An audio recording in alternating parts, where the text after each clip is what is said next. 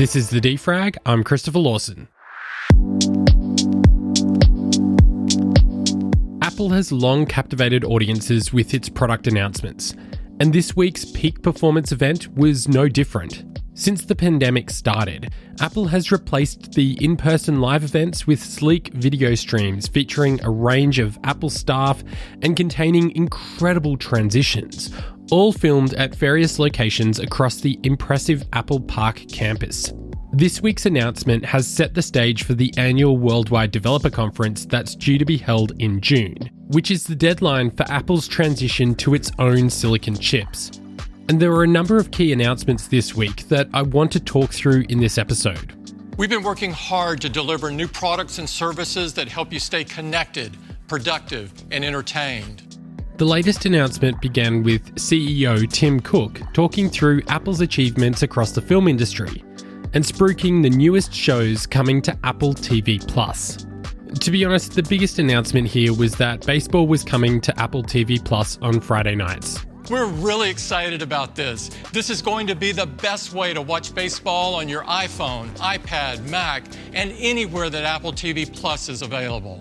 Apple quickly moved on to the product updates, starting with adding a green color to the lineup of iPhone 13s and upgrading the chipset on the iPhone SE to the A15 Bionic. At the heart of iPhone SE is A15 Bionic, the same chip as an iPhone 13. Bringing this level of performance to our most affordable phone is something only Apple can do. A lot of this is marketing speak. And with the iPhone SE, there's nothing groundbreaking here. This is Apple's cheapest phone. So a lot of the comparisons were made to old generations of the iPhone, like the iPhone 8 from 2017. Unlike the iPhone 13 models, the iPhone SE still carries a home button. However, it now has 5G connectivity and increased battery life. With the A15 Bionic chip, the iPhone SE is a valid choice for someone who is budget conscious. It's the phone you buy if you don't have enough money to buy a current generation iPhone. But I don't really want to dwell on the iPhone SE, so let's move on to the iPad. The incredibly popular design of iPad Air is supercharged with the power of Apple Silicon. Apple updated the iPad Air, bringing the M1 chip that's currently in the Mac lineup and the iPad Pro into their mid-range tablet.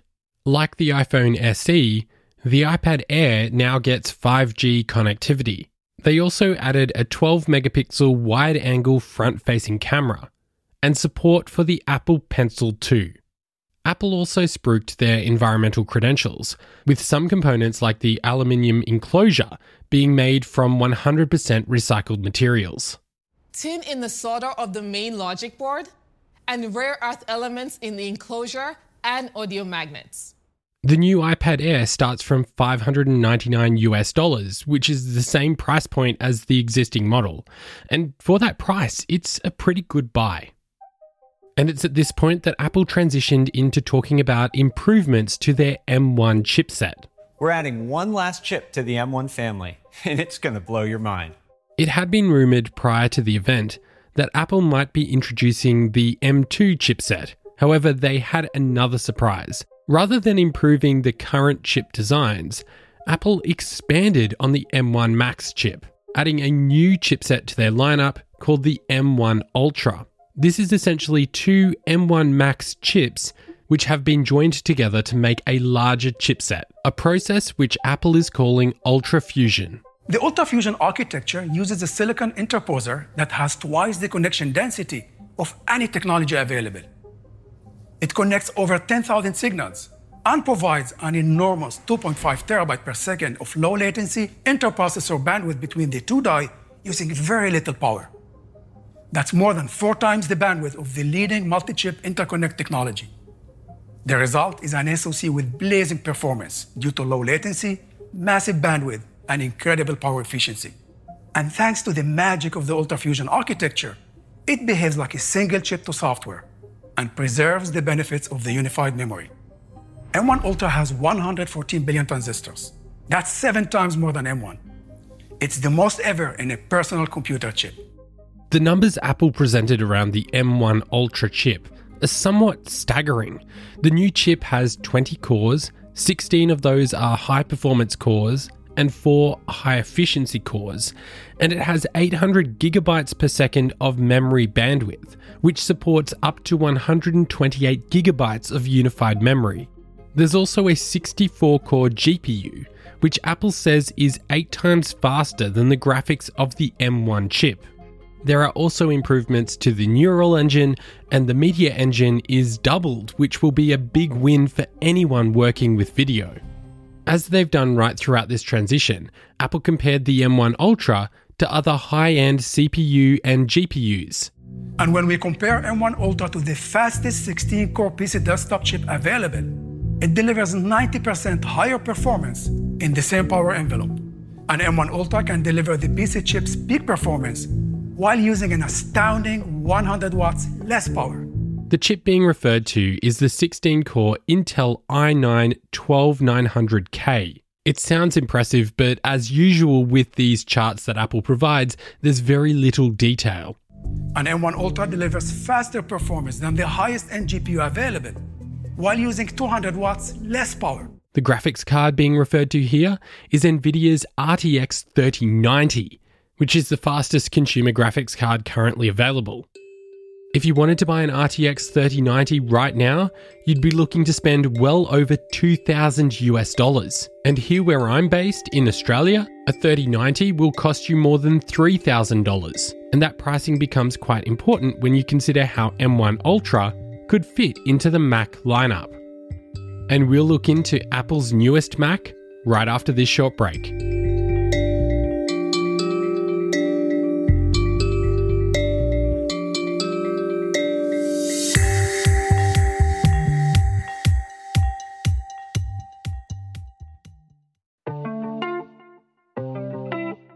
If you're enjoying this episode of The Defrag and you want to support the work that we're doing, head on over to our website, thedefrag.com, and become a Defrag member. You can get an ad-free version of the podcast, a sticker pack, a regular newsletter, and discounts to our merch. Plus, there's a number of other perks depending on your membership level. Becoming a member is really the best way to support the show. It empowers us to produce independent journalism and gives you the best of the podcast without all the noise. So head on over to our website, thedefrag.com, and become a member today.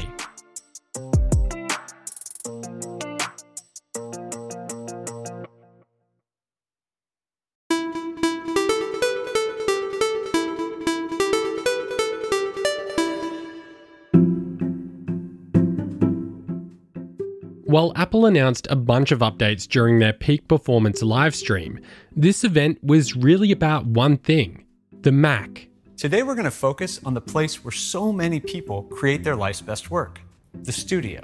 With the deadline looming for the transition to Apple Silicon, the company wanted to showcase the power of the new M1 Ultra chip in a small form factor. This is Mac Studio and Studio Display. There had been rumors circulating before the event that Apple was going to introduce a Pro version of the Mac Mini, and most people thought this was going to be similar to the current Mac Mini, but with a slightly new design and carrying the M1 Max chip. But what we got was something of a hybrid, a Mac Mini on steroids. Mac Studio is an entirely new Mac with the unbelievable performance of our most powerful Apple Silicon, M1 Max and M1 Ultra. This new Mac looks similar to the existing Mac Mini, but it's much taller and carries a lot more ports. At 9.5 centimeters tall, the Mac Studio incorporates a new cooling design that allows the Mac Studio to make the most of the M1 Ultra chipset. It's the first computer to put outrageous performance, extensive connectivity, and entirely new capabilities into an unbelievably compact form that lives right on your desk, where it's always within easy reach. Now there's a lot of specs here, so I'm just going to give you the highlights.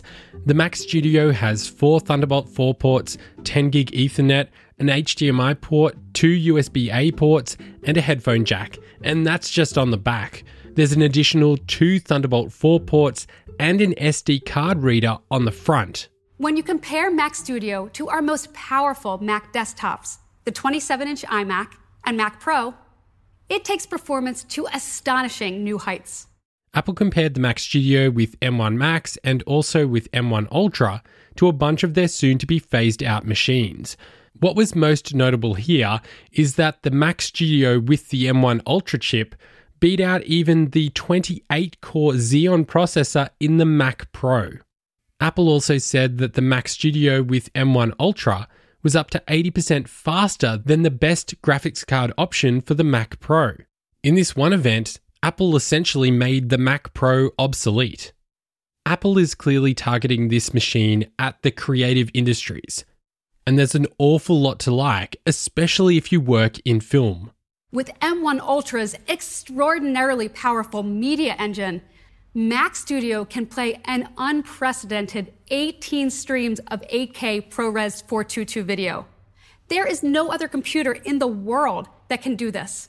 If that claim of playing 18 streams of 8K ProRes is true, there's going to be video producers around the world scrambling to get their hands on this machine. Especially when you consider that the ultimate version of the Mac Studio with the M1 Ultra chip costs about $8,000. It seems like a lot, but when you compare it to the Mac Pro, it's actually quite affordable. The other product that Apple announced alongside the Mac Studio was the Apple Studio Display. Now, we designed Mac Studio together with the Studio Display to complete the ultimate studio experience. The Apple Studio Display is a 27-inch 5K Retina with relatively thin black borders and an aluminium enclosure. What's interesting is that the Apple Studio Display also incorporates an A13 Bionic chip to enable better camera and audio support, which enables it to deliver amazing experiences with the highly advanced camera and audio system. The display incorporates a 12-megapixel ultra-wide camera and an array of microphones to make video calling a much more enjoyable experience.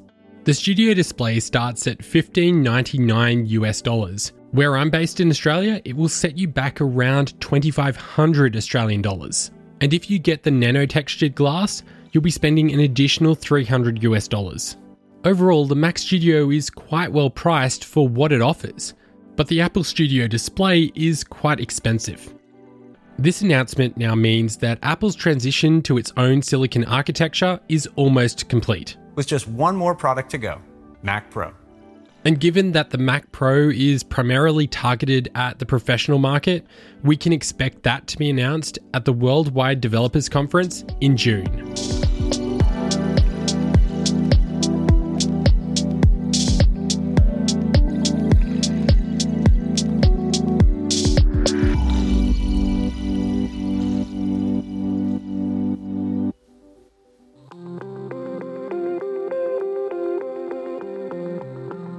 Also making news today, Elon Musk is seeking to have his settlement agreement with the SEC terminated.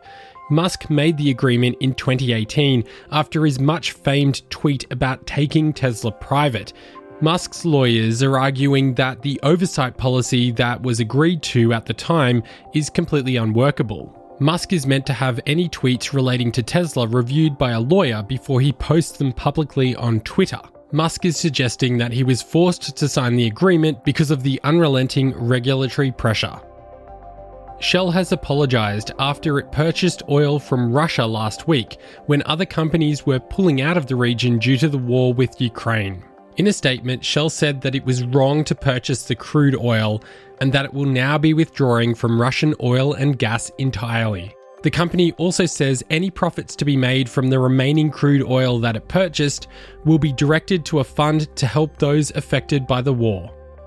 And autonomous driving startup Pony.ai has been forced to recall software to fix a bug on some of its vehicles. The move was made after a Pony.ai vehicle operating autonomously hit a street sign in October.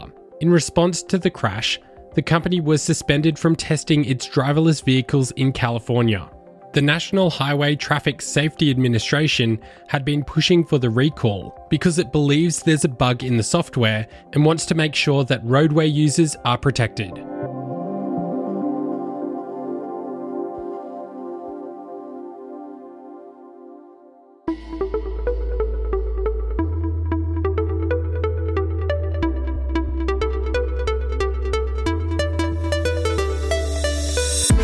The Defrag is a production of Lawson Media. The show today was produced and hosted by me, Christopher Lawson. If you'd love to find out more about the show or listen to previous episodes, you can head across to our website, thedefrag.com. That's all the news we have today. I'll be back with more tomorrow.